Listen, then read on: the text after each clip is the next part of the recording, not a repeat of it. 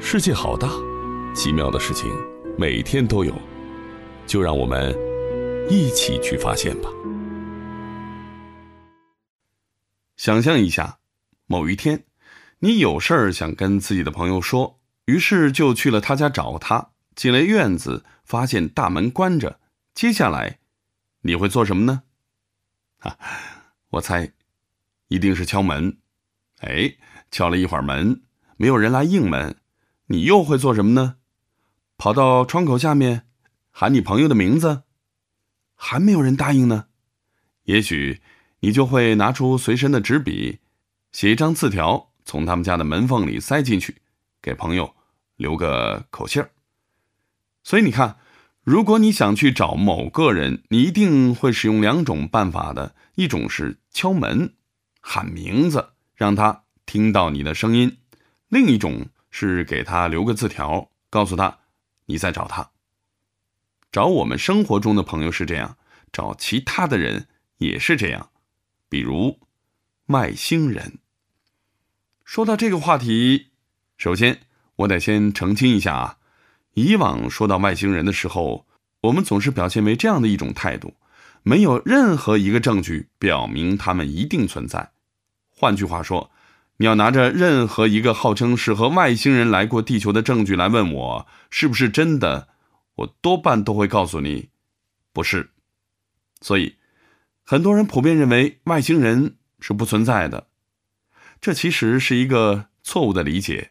我们否定的只是证据本身，而与外星人无关。但这并不等于外星人是不存在的。实际上，宇宙实在是太大了，在地球以外是有可能存在其他生命的，但这些生命的文明程度有多高，能否有条件与地球进行联络，这就成了另外一回事了。实际上，有一位美国天文学家叫法兰克·德雷克的，甚至设计过一个公式来计算咱们所在的银河系里到底会有多少种高智慧生命存在。因为放进去计算的数据本身是估计出来的，比如银河里有多少颗恒星等等，所以计算出来的结果也不是确定值。不过有很多研究者都主张这个结果不会是零。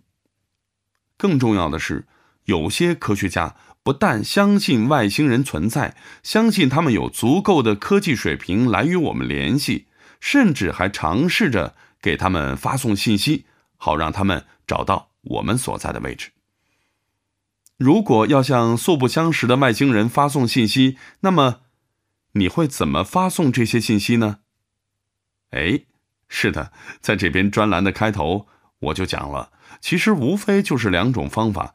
一个是敲门，或者是喊名字，让对方注意到你；二是给对方留个字条。科学家恰好也是这样做的。我们之前讲过，科学家发现宇宙当中不光有可以用肉眼看到的东西，还有一些东西是肉眼看不到，但可以通过其他手段来观察的。所以科学家们就建造了巨大的射电望远镜，去接收宇宙当中的各种电磁波信号。一开始这些工具只是被用来观察宇宙中各种天体的活动的，后来有些科学家就突发奇想，开始开脑洞了。你看，人类文明发展到了现在的这个水平，我们发展出了无线电技术，不需要再用电线把我们彼此连在一起，就能够对话了。实现这个对话靠的是发射电磁波。既然我们可以，那么如果外星人有达到我们这个程度的智慧水平，那么他们一定也会使用类似的方法进行远距离的信息交流。更重要的是，这些无线电波很难衰减，一旦制造出来就很容易在宇宙间飘荡。综合这样几条，很明显我们会得到这样的结论：外星人一定会使用无线电，一旦开始使用无线电，就会制造出大量的电波信息，这些信息在宇宙当中飞行，其中一些就有可能穿过我们所在的地球。所以只要想办法搜集到这样的信息，我们就能找到外星人的准确方向了。基于这样的思路，科学家们建立了一个叫做 SETI 的项目，全称叫做搜索地外智能生命，开始用一些射电望远镜专门指向特定的天空，去搜集地外智慧文明有意或者无意中发来的信息。咱们前2天说过的哇信息，对，就是那个让科学家大吃一惊的说了一声哇的信息，它就是 SETI 的成果之一。后来科学家们有点不满足于单方面接收外星人发来的信号了，他们想，咱们人类也在向外发射无线电信号啊，咱们为什么不能直接给外星人发信号呢？说干就干，从1974年开始，就陆陆续续有很多组特定的无线电波被发射向宇宙的很多个区域了。这样的信号到现在为止一共有10多组，它们大都根据某种规则编定出一定的信息。比如说最早的一条编给外星人看到的信息叫阿雷西博信息，这条信息就是前面我提到的那个美国天文学家德雷克设计的。他用数学的方法描绘了咱们人类的一些信息，比如1到10的数字啦，比如人类的遗传物质 DNA， 比如人类的形象，再比如人类在太阳系中的位置等等。这样主动发出信号的做法也有一个名字叫 METI。 反正发是发出去了，外星人读不读得懂，那就只能看缘分了。当然，科学家留给外星人的不只是难读的无线电信息，还有实体的小纸条，不对，准确的说是小金属片。在1972年的时候，美国发射的先驱者飞船上就携带了这样一片金属铝制作的薄片，薄片上刻了很多图样，比如说人类的形象、太阳系的情况啊等等。科学家们假设，如果外星人发现了这架飞船，并且把它俘虏了，那么打开飞船就有可能看到这块铝片，并且了解到人类的相关信息。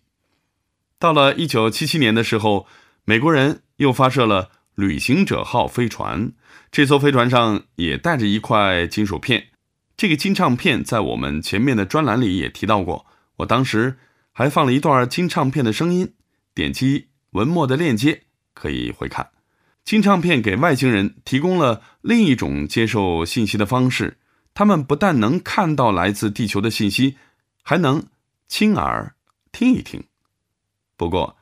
科学家的这些做法也不是所有人都赞同的，比如有些人就认为，我们并不知道外星人对地球人的态度是否友善，单方面告诉他们地球的信息，也许会暴露地球的位置，给地球人带来灾难。你呢？怎么看待这个问题呢？你认为科学家应该向外星人发布地球的信息吗？在评论区里面说一说你的看法吧。好了，总结一下今天我们学习到的3个知识点。第一个是，科学家普遍认为宇宙中存在地球之外的高智慧生命，甚至有一位天文学家还编定了一个计算银河系中高智慧生命数量的公式，叫德雷克公式。第二，有些科学家通过 SETI 项目搜索外星人发出的无线电信号，并且通过向特定的区域发射无线电信号的形式来告诉外星人地球的相关信息。第三，上世纪70年代美国发射的宇宙飞船中携带了记录有地球信息的金属片，如果外星人得到了这些金属片，可以通过读取或者收听上面的信息来了解地球。今天是博物学陪伴你的第192天，恭喜你又收集了一个新的知识，下一期咱们继续研究。